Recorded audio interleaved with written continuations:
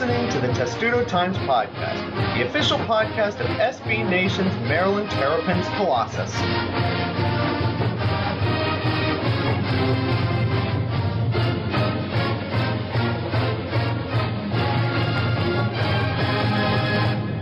And welcome to episode 77 of the Testudo Times Podcast, where here we give departing managing editors a mixtape to thank them for all of their service. Ryan, when we give you your mixtape at some point in the distant future, what would you like to be on it? That's a good question. I'd say Zac Brown Band is probably what I'd say. That's a safe one. Doesn't really get old for me. That's a bit bold. That's bold. Really, I feel like that's a pretty cold take right there for me. They're kind of boring, but I don't know if we're really that into music takes. Anything else? Nothing that jumps out at me right now. No Nickelback? No. Good. I'm not probably as anti-Nickelback as the average person, but Nickelback isn't a thing I would seek out ever. That certainly is a bit less of a cold take than your Zac Brown Band thing. Thomas, what would you want on your mixtape? I don't really know. Probably some there's some good. My name isn't any good with puns. Is the problem? Although maybe Promise. So like if you get a bunch of songs like called Promise, that'll be my mixtape. I'm not going there. On my mixtape, when I eventually leave this podcast for greener pastures at some point in the very distant future, if there isn't any REM on there, that would be a bit of a problem, or Pearl Jam, and I'd probably like some Talking Heads as well. In fact, I might be 23 years old, but I like music much older than my own age. Nothing on that? I think that's fine. That's again, as is usually the case in this podcast. I don't think that we've spouted out any hot takes worth lingering on too much. I think I respect that. How could anybody say they dislike REM? Anyway, the reason why we're talking about this is because, of course, you all know this by now. Maryland gave out a Mellow Trimble mixtape at the game Saturday because Maryland assumes clearly that Mellow Trimble isn't going to be there next year, despite the fact that Mellow doesn't want to talk about it for obvious reasons. Don't you feel that this is getting kind of weird, Ryan? Like the whole Mellow Trimble, we want you to stay, even though it's pretty obvious that we think you're leaving thing? Yes. I'd say this thing definitely falls into the category of weird. It's it's just kind of funny because Mellow is just, he's just such a quiet, just reserved person. On the court, anyone, if they make a, game-winning shot is going to, react in a somewhat excited manner, but he wasn't even, he just pretty much stayed there, grabbed his jersey, but I don't know, it's just funny that it's Mellow and that they're making a big deal out of it, and like you see in all the videos, like the other players are clearly like, what exactly are we doing here? Say for maybe Andrew Terrell, but they've played both of the music videos, of course, and they played the music videos during each of the past two games, and it's getting creepy now. They played it again in the Michigan State game, and all the Michigan State media behind us were like, "What in the hell is going on?" But it is interesting because they released the first one, and you're like, "Oh, that's and then after two, it's like it's pretty clearly a stay home effort, and like the whole stay at home thing is kind of just like, well, that's not really a thing that's going to affect it very much. Mello is going to go pro if he has if he's going to be in a good situation. If he's like not going to get drafted, then he's probably not going to go pro. But that's pretty much where this decision is gonna that's going to be the basis of the decision, not really how much Maryland wants him or how many mixtapes Maryland makes of him. I think it was the whole mixtape thing was. I mean, it was funny, but it was weird in that, like, I can only imagine if I'm, like, another player on the team, and I'm just kind of, like, I'd feel weirded out about it, too, a little bit, but, I don't know. The media and the fans feel weirded about it. We have left Say Anything territory with the boombox playing In Your Eyes on your shoulder, and we have reached misery territory. For those of you who don't know that reference, that's a Stephen King book in which a crazy fan of an author captures the author and holds him hostage. We have reached that territory now, where I'm referencing Stephen King things on a Maryland sports podcast. Thomas, that's how deceptively stupid and weird this situation is getting. It wasn't. It doesn't seem like it's that bad. I mean, I like the website. Yeah. You made. And the mixtape is fine. I mean, it's at Ryan's house now. They gave us one. I don't know if you've listened to it yet. Well, I mean, I've I've heard the songs. Yeah, we know the songs. I mean, I wonder how they sound in your CD player, if anyone still has those. When I find a CD player, I will find one. That's the thing. I don't know. I guess I do have one in my car. I just haven't used it in forever because I just have Spotify. Road trip. Oh, a road trip with Ryan listening to Mellow Trimble's mixtape. Well, hey, I'm just excited that last year Alex and Matt made a 15-hour journey to Indianapolis for the tournament, and I'll give you a nice segue here. And now this time, Matt and I just have to take a half-hour metro ride, and we are right there. As long as the metro isn't on fire. Yes. Okay. Sure. Let's actually get to the Michigan State game because, we talked about this last week, and we thought a number of things could happen, blowouts either way. There's a slate of possible results. Turned out this game was pretty close the entire way, and for a long time, Maryland wasn't been able to stop anybody inside. Nick Ward had a great game. Miles Bridges did Miles Bridges things, but I guess it's fitting that Mellow Trimble hit a buzzer beater basically to win the game, and what is, we all assume, his last home game. Ryan, is there much more to that game than just it was close and Maryland had a difference maker at home? Yeah, I mean, I think ultimately going into the game, Maryland, we all figured was, just the better team and was playing at home. And it was, I mean, nothing was shocking. But after Maryland handled Rutgers really well in a game where, sure, it's Rutgers. Sure, but Maryland won by 20. And, Maryland's beaten worse teams by a lot less this season. And, so, Maryland seemed to be back on track. And I think I thought Maryland would probably end. Maryland was favored by 6 points or something like that. But, I think it did show, you guys blasted me on the podcast a little bit last time for saying that Michigan State wasn't that bad. And, Michigan State was a pretty good team. Bridges looked pretty good. Who's the other? They had basically two players accommodate for all of their offense. But, it was encouraging, especially I'd say, because Mello, he had the game winner. He had a solid game, but it was the freshmen all looked good again. Justin Jackson hit some good shots from outside, and sort of for Maryland, I think it was encouraging, even if it was maybe a game where most people thought Maryland might win by a little bit more than just a buzzer beater. At least on offense, Maryland started getting things going again. And we don't encourage gambling on this show, but if we did, I would have told y'all, take Michigan State +6 and run. But that's neither here nor there. Thomas, what did you think of this game? Yeah, I mean, basically, it was that. I mean, I said, on last week's podcast that literally any outcome was possible. And, it basically played into that, It was really a 50-50 game. It was tied for much of the last 3 minutes because no one scored for a solid several minutes until Mello hit that buzzer beater. Michigan State played them tough. I mean, they're obviously a well-coached team that just isn't as deep as, previous versions. And, no Maryland player had a particularly great game, but everyone brought a little bit, and then Trimble came in with a hammer at the end. It's a pretty standard, good Maryland performance, and that's what they needed. Well, it's a standard Maryland performance. I think with the Mello Trimble years, if we're going to look back on a game that kind of typifies it, I think this might end up being the game. And it's so fitting that it's probably his last one, all things considered. I think when people talk about Trimble in a few years, that shot is probably going to be the first thing they talk about, and then maybe Wisconsin. I think this one will kind of be remembered longer than Wisconsin. I think that those two games, obviously, and then the first time when he really exploded against Iowa State in that, I think it was the CBE tournament his freshman year, and then the Northwestern game from earlier this year. I think those are the four that stand out to me most as Melo Trimble amazing games.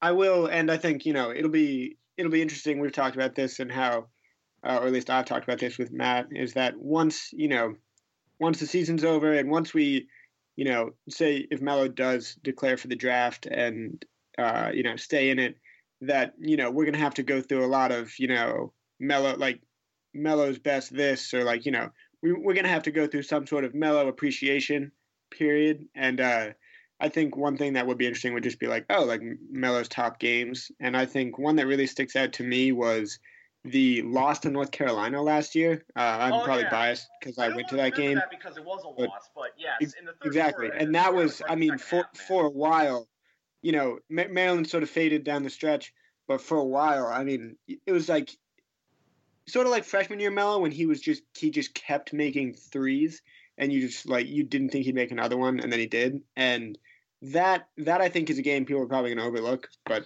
that was that was one of my favorites. Yeah, he took over a game that had a bunch of all conference ACC players on it, and obviously that against a team that was a second away from winning a national title. And with Marcus Page, I remember he just came back, and everyone was like, all right, he's not going to be that good in that game, and then he was so good. He was just good. He was great in that game, and I think that this Melo Trimble appreciation session is going to get us a lot of podcast clicks and a lot of page views come the doldrums of April and May, won't they? I do want to talk about Mark Turgeon after the game, because this was more than just Melo Trimble assuming it's his last game. It was also DeMonte Dodd's final game at Xfinity Center, and Turge had some very interesting comments about what he expected of DeMonte Dodd and then what he ended up becoming. And then his comments on Melo Trimble as well. And Ryan, I know you were there, of course, so you can elucidate more on the comments about DeMonte Dodd. He is going to go down as one of the more underappreciated players from this era, and largely because he didn't score a lot. He got into foul trouble all the time. He got overshadowed, I think, by Checo at times. It certainly got overshadowed by Diamond Stone last year. But his underappreciated graft is a great word that we use in soccer sometimes to describe, the grunt work that certain players do. And Diamond Stone was a master of Diamond Stone was, and so was DeMonte Dodd. What do you think about those comments in DeMonte Dodd's career at Maryland? I think, DeMonte, he probably is one of the more underappreciated guys, considering he came into the program and was really, really raw, really just kind of didn't, he played high school basketball in an area where there wasn't a lot of talent.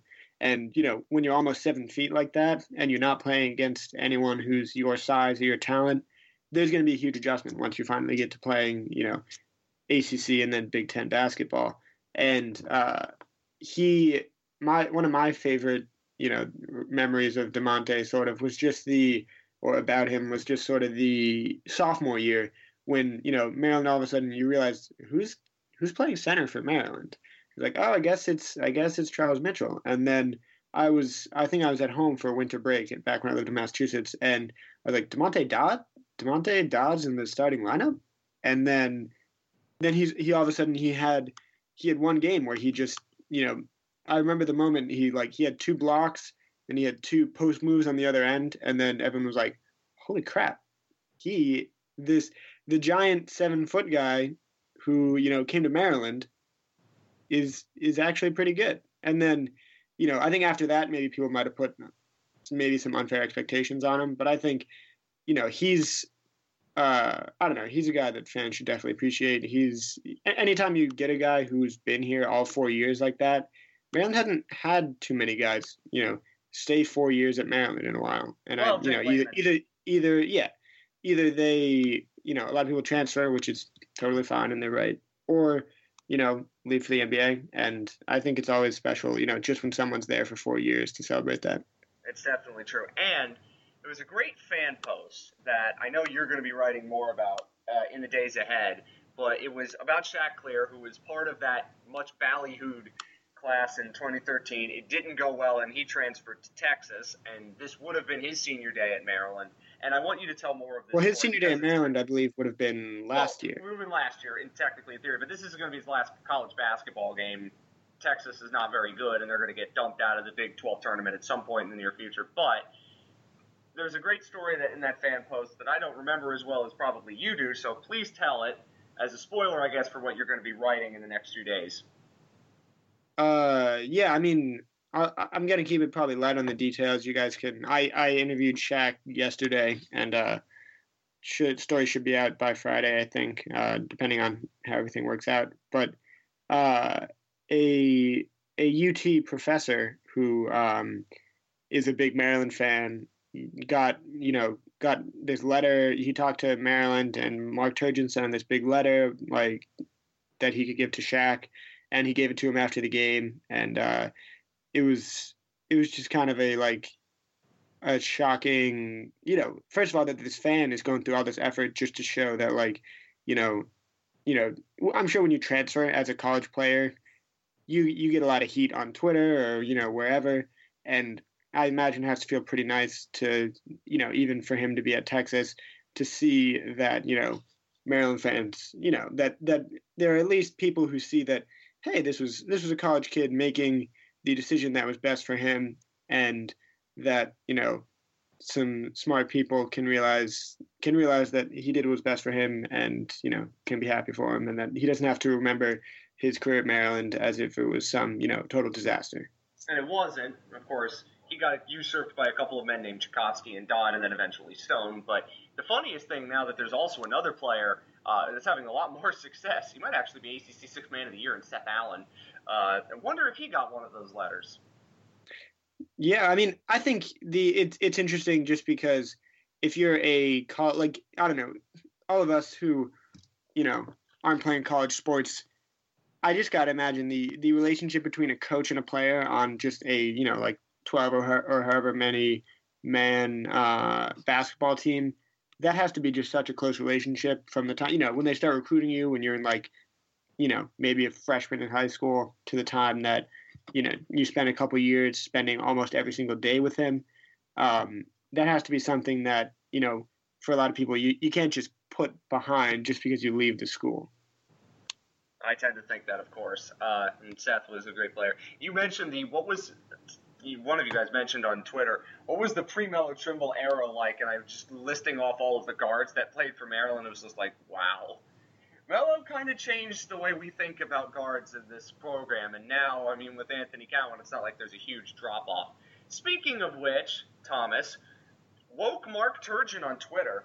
There's not a lot of great stuff going on in social media right now, but woke Mark Turgeon is certainly one of the best things. He went out and publicly criticized the Big Ten for not naming any of the 3 good Maryland freshmen to the all Big Ten freshman team. That was pretty amazing.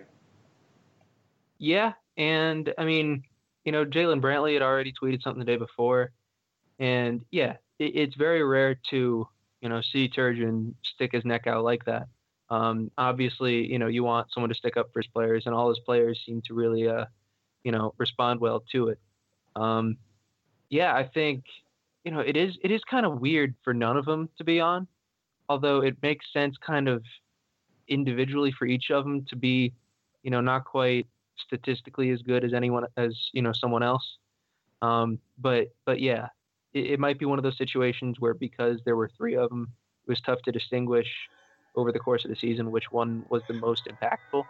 And had that been the case, then whoever that was probably ends up on that team. But yeah, they just kind of, because there were 3 of them, I think that kind of hurt their cases on this team, which is, again, just kind of saying that we shouldn't put too much stock in these kinds of things. Of course not. We should never put much in all whatever teams because they're arbitrary pieces of nonsense. But it really doesn't make much sense. Although, Ryan, I have to admit, I laughed a bit when somebody made the comment, Maryland was, in fact, the all-freshman Big Ten team, so it's not like they didn't lose much by being named to the big team anyway. Just for the names, in case you didn't see who they actually were. Miles Bridges, Jordan Bohannon and Tyler Cook, they're pretty good. Amir Coffey's a pretty good player, and Tony Carr from Penn State. Maryland should have had at least one on there. I think that's obvious. You could have taken your pick as to which one you would have liked. Personally, I think Cowan was the best out of all of them, but you can make an argument for Herter or Jackson. I just love woke Mark Turgeon. That's a thing that I want to see more often. Turgeon. Yeah, no, these last couple days. Turgeon these last couple days is kind of just turned into this like big Maryland fan. Just in the media and on Twitter. Commenters. Yeah, no, I mean, Hey, don't. He didn't deserve that. Don't read the comments, folks. I'm just kidding. no, The he comment wasn't section talking is about great. how he should have been fired. He wasn't doing that. Very good. But yeah, no, I mean, he's like fighting back tears, talking about how proud he is of this team at the end of the regular season. Like, there's if they like make some noise in the Big Ten tournament, the real tournament, we're gonna see more of this, and I can't wait. This is fun. It certainly is. I mean, I think it's more emotional for him, Ryan, don't you think? Because it's a young team. It's one that's a lot different than any of the other teams he had at Maryland. His first couple weren't very good. Then you had all of the transfers. Then you had the Mello and Des-led team, and then the one that had all the expectations and couldn't meet him. And then this one. It's so different from the other teams that he's had. And because of that, I think he's more attached emotionally to it as opposed to even last year's team, which was really, really good and had a lot of great players on it, but it was always a one-off. This team, it doesn't feel as much of a one-off because of all the players that are coming back and what's coming in next year. Yeah, I think, it's kind of you always, gotta, tilt your head a little bit when a coach says, this is, the best group of kids. And Turgeon didn't, I don't think he said that, he made sure to qualify it, but I mean, you can see why he'd make the argument that this is one of his favorite teams because with freshmen like this, you have to teach probably a little bit more, and then it's probably a lot more rewarding when they're playing so well right away. It's got to be. I mean, he and Mello, like whenever he talks about Mello, his face just if he's talking about Mello in a he's either defending Mello or saying how great Mello just played, and I think part of it. Part of the reason he may have been so emotional after the Michigan State game was, maybe because he knows that Melo's probably gone, and to see him go out like that must have been really special for Turgeon. But I think, anytime, kind of like I said with Shaq, if this is, I'm trying to quantify it in like a regular person job, but I can't because this is just a totally different thing. But like, you got everything when you have such like a giant moment that like just like the Mello Trimble buzzer beater, it's just like that's the biggest thing in your life that could possibly happen. And then I can only imagine. I'm sure I'd be emotional in the same way. I think, but yeah, I just think this team. You're right. More than last year, where it's mostly just he's like just trying to make sure all the players play well together. He has DeMonte as a senior, Mello, who's practically a senior, and then all the young guys. I think that has to be just like, a very good feeling for him. And I'm going to make a reference that only one person listening to this podcast is going to enjoy. And he's going to know who that, and he knows who he is. This is for my soccer team, Tottenham. And this is the best metaphor that I can make for what Mark Turgeon is going through, because in American professional sports, it's very different. Tottenham had a young player named Harry Winks, who started his first game against one of Tottenham's big rivals, a team that we hate a lot, scored a goal, and ran over to the manager, Mauricio Pochettino, and gave him a gigantic hug as soon as he scored, because he had been in the academy. He's a boyhood Tottenham fan, so you can imagine what that means to him. Scoring a goal in a big game, after all the hard work you've done, and a manager that believed in you, gave you this chance, and look at what just happened. And that's been happening a lot with Tottenham recently. But it's the same thing with Mello Trimble. He's from the area. He grew up watching Maryland a lot. And then to do what he's done for the program, in essence, by himself, transform it from a bit of an also-ran to a, wow, this is a marquee program again, it's got to be pretty emotional for him. And even though he's not going to come out and say it, that it's probably his last game, he probably knows that it is. And to do what he did to win a very important game, that's emotional for him and his coach, whose career was basically saved by Mello Trimble, let's be honest. It's emotional for both of them, and it's emotional for the fans. So hopefully that metaphor makes sense, and hopefully, Skipjack, you like that reference, and now I could be on your podcast at some point in the future. Anyway, let's talk about Maryland in the Big Ten tournament. They play their first game in the tournament Friday night, 9 o'clock. It's the last game at Verizon Center. For the sake of argument, because they could play one of three teams, let's assume they're playing Northwestern because they're going to be the highest seed available. Thomas, we saw them run Northwestern out of their own gym earlier this month. Mello Trimble's one of his best games at Maryland, period. It's a home game. Northwestern's probably in, so that sort of desperation to win in order to make the dance is probably not there, as considering they're already going to be there, but this is a great season for them. What do you want to see Maryland do in this tournament, considering that their tournament seeding is probably not going to be dramatically altered by anything they do in Washington? Yeah, I mean, I think, probably a successful tournament for Maryland would be probably just, if you end up beating the team that, had beaten you in the regular season, someone like Wisconsin, or, even if they're really lucky, Purdue, just, get kind of revenge, I guess, on somebody is probably what, would be a rousing success. But, I don't think they're expected to do too much here. They don't have a ton to lose or gain unless they win.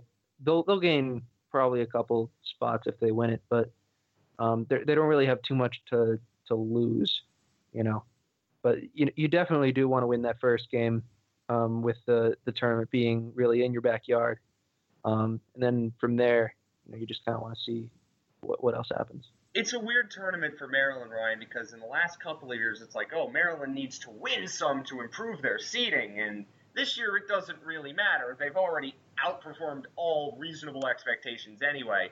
The only thing I think maybe motivating them or giving them some pressure is the fact that these games are in Washington and they're home games, as opposed to games in Chicago and Indianapolis. What do you think obviously they want to win the tournament, but what do you think they will do, and what do you think they really should do to feel comfortable heading into the big dance? I think it's like Thomas said, there's almost not that much from a seeding perspective that Maryland loses or gains almost no matter what happens. I think for Maryland to really make a difference in its seeding, might have to get to the conference championship. And I think that'll be tough. I don't know if I can pick Maryland to beat. I don't think I can pick Maryland to beat Wisconsin. I honestly think it's probably a win against Northwestern and then loss against Wisconsin if I had to pick, which I think a lot of fans who maybe aren't watching that closely would be like, oh my God, they're one and done in the tournament. But it's really like they were 2 or 3 and done, because you get the double bye. You play one game against a solid Northwestern team, and then all of a sudden you're playing a team that has more experience, maybe not more overall talent, but has been consistently better than Maryland this year and Wisconsin. I think Maryland can beat Wisconsin, but I'm not, what I've seen so far, I can't pick Maryland to beat Wisconsin. Why are you short shrifting Iowa and Indiana? Yeah, it could happen, but I don't know. I feel like it'll be Wisconsin. It probably will be, but we have to short shrift those two teams because it just makes sense to go with the highest number seed. And people are wondering, guys, Maryland won their first game the last 2 years and then ended up losing on Saturday each year to Michigan State. It's not like, they were that disappointing in the 2 Big Ten tournaments they've been in previously. 2 things to mention before we move on from men's basketball to the women's game. We should mention, of course, the Testudo Times Bracket Challenge has just been unveiled. It's on Yahoo. You can join up on that right now. You don't need a Yahoo email account to do it. We invite and encourage you to do that. You get to see whether you're smarter than all of us here at Testudo Times at picking brackets. You most likely will be. I did terribly last year. I don't remember who won, but it was certainly not one of the main writers or editors. And if you win, you get the most important thing in the world, which is your ego being inflated and a shout out on this podcast. Isn't that just wonderful? Yeah, I don't really remember much about the Testudo Times bracket last year. I hope I was in it, but you were in it. Okay, good. I'm glad at least figure out how someone you were remembers. doing. You can go back and listen to the podcast from last year because I probably mentioned it. Well, if I don't remember how I was doing, that's probably not a good sign. Yeah, I think it's going to be interesting because, chances are I won't be one of the staff members who wins just by sheer numbers and the fact that, whatever you think is going to happen isn't going to happen. But, if you do win, congratulations to you. We will tweet out your praises. We'll tell everyone on Facebook that you won, and we will tell everyone on this podcast, which is something that money just can't buy. No, it can't. And we should also mention for next week for the podcast, we aren't going to have it. We'll have it depending on when Maryland is playing. We will record it Tuesday night. It will be released on Wednesday. If Maryland's playing a Thursday, Saturday regional, and if they're playing Friday, Sunday, it'll be recorded Wednesday night and released Thursday. So whatever happens, you'll be able to hear Maryland with at least a day to spare what their matchups are. The bracketology has them in both Jerry Palm and Joey Brackett's case, playing a Big East team initially, Xavier, Seton Hall, and then in Palm's case, it's Florida State and Orlando, and in Joey Brackett's case, it's Baylor in Tulsa. Don't think they're winning either of those games, but I'd much rather the former than the latter. Let's just say that. But all of those are going to be wrong anyway, so it doesn't matter. And we'll focus on it when the actual bracket is released. Thomas, speaking of brackets, let's get on to the women's game, because the thing that's been happening in the last couple of years for the Maryland women in the Big Ten tournament happened again. Yeah, they just really, well, they won it for the third time in a row, and they actually didn't get to play the teams you would think. We're talking about the men's tournament as like, oh, if they win this game against what's obviously going to be Northwestern, then they're definitely going to play Wisconsin. And, in the women's team, you looked at it, they were the 2 seed. You thought, okay, Michigan's number 3. They'll play them in the semis. And they'll play number 1 Ohio State in the finals, and they played neither of them. They played the 6 seed, the 10 seed, and the 5 seed. In 10, 6, 5 in that order. And, really didn't get to, I guess, pad their resume as much as they would have wanted. And as a result, they're still kind of a lower 2 seed, even though they won their conference tournament. And are, of course, all season, and is still 5th in the AP poll. Essentially, they would have had that win over Ohio State was kind of the missing ingredient, whether it would have come in the tournament or the regular season. I think with that win, and even without it, there's a case to put them as high as like 5th overall. But I think 7th is about fair. That would mean they would not be in UConn's region, because I'm assuming UConn would get the lowest rated 2 seed as opposed to the second lowest rated 2 seed. And we all want to see Maryland play UConn in the Final Four, not in Bridgeport. And that is why Maryland got a gift in Texas losing, because Texas probably, if it had reached the Big 12 tournament final, and then either beaten or even lost to Baylor, they'd probably be ahead of Maryland. But Texas went out and lost to West Virginia. And then West Virginia actually beat Baylor. I don't think that's going to move Baylor too much. Baylor's had a really, really impressive season. So, despite Mulkey's stupid comments. Which she has since kind of backed off of, which is what happens when your comments get backlash. Yeah. Anyway, do you think that this tournament did much other than, winning 3 straight Big Ten tournaments, 3 straight conference tournament titles is amazing no matter what you do. But doesn't it feel a bit hollow that they haven't, in the last 2 years, had a chance to beat the team that they couldn't beat in the regular season? This year more so because, they played Michigan State in the final last year. Michigan State last year was, I think they ended up being a 5 seed in the tournament.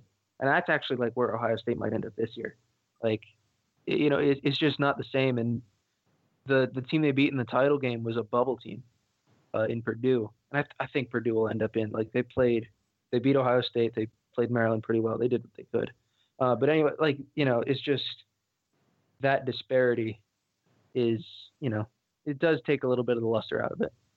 Well, it's still pretty cool, though, because obviously with Maryland being a 2 seed, this tournament didn't change that, obviously. But they're going to host games in College Park for the 7th straight year in the NCAA tournament. The last time they didn't was when they weren't in the tournament and the locations for the first and second round games were not actually on college campuses of the highest seeds. So Maryland's hosting it again, and that means you get 2 more Shatori Walker-Kimbrough and Bree Jones games at Xfinity Center, which is pretty awesome. And that's always good news. It's good, and it's great news for the writers of this website, which means they don't have to go anywhere to cover the games.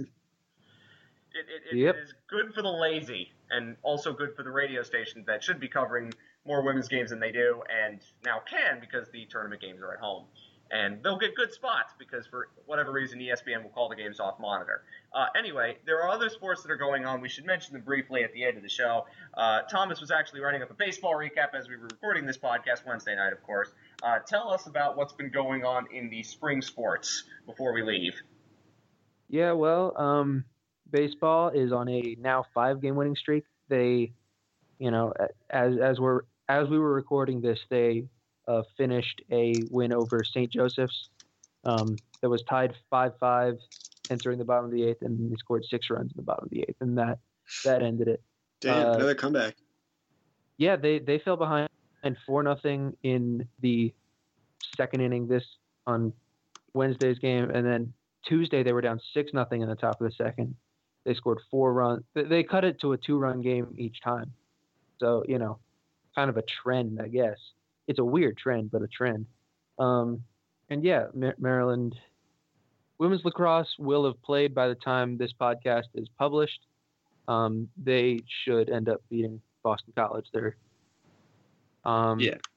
And Maryland men's lacrosse couldn't quite take down Notre Dame in South Bend. Notre Dame is now number 1 in the country as a result of that. So, it's about as non-damaging of a loss as can be. It was also 5-4. Maryland doesn't play many low-scoring games now. I mean, in the past they used to, but not much this year. No, it was kind of uncharacteristic, but Notre Dame, Notre Dame's pretty good, and I mean that game Maryland was, I think it was something like 4-1 for a while too. I mean Maryland sort of made a comeback at the end, if I recall correctly. I didn't watch the game. I couldn't give you that answer. I believe so, but I don't remember it off the top of my head. And also, didn't softball beat another ranked team? Yeah, they beat Missouri is kind of on the fringes of ranked, and they definitely won't be ranked this week. They're 3-15-1, and one of those wins was at Florida, and the other win is at Missouri. That's a weird year. What a team! It's fun times for Maryland softball. Of course, be sure to enjoy the tournament Friday and hopefully Saturday and Sunday. We'll be back before the big one starts. Make sure you join up for the bracket challenge. And we will also have a much bigger show next week, of course, because we'll have to preview all the games and all the possibilities. And we'll also talk about the women's team as well and their run in the first weekend. So thank you both for being here, and we'll make sure your mixtapes are on the way. Thank you. Sounds good. I don't know who's going to be making them. It won't be me because my taste in music is a bit old. But somebody on this website will do it, and will do a very good job of it. Until then, a very healthy reminder, go Terps.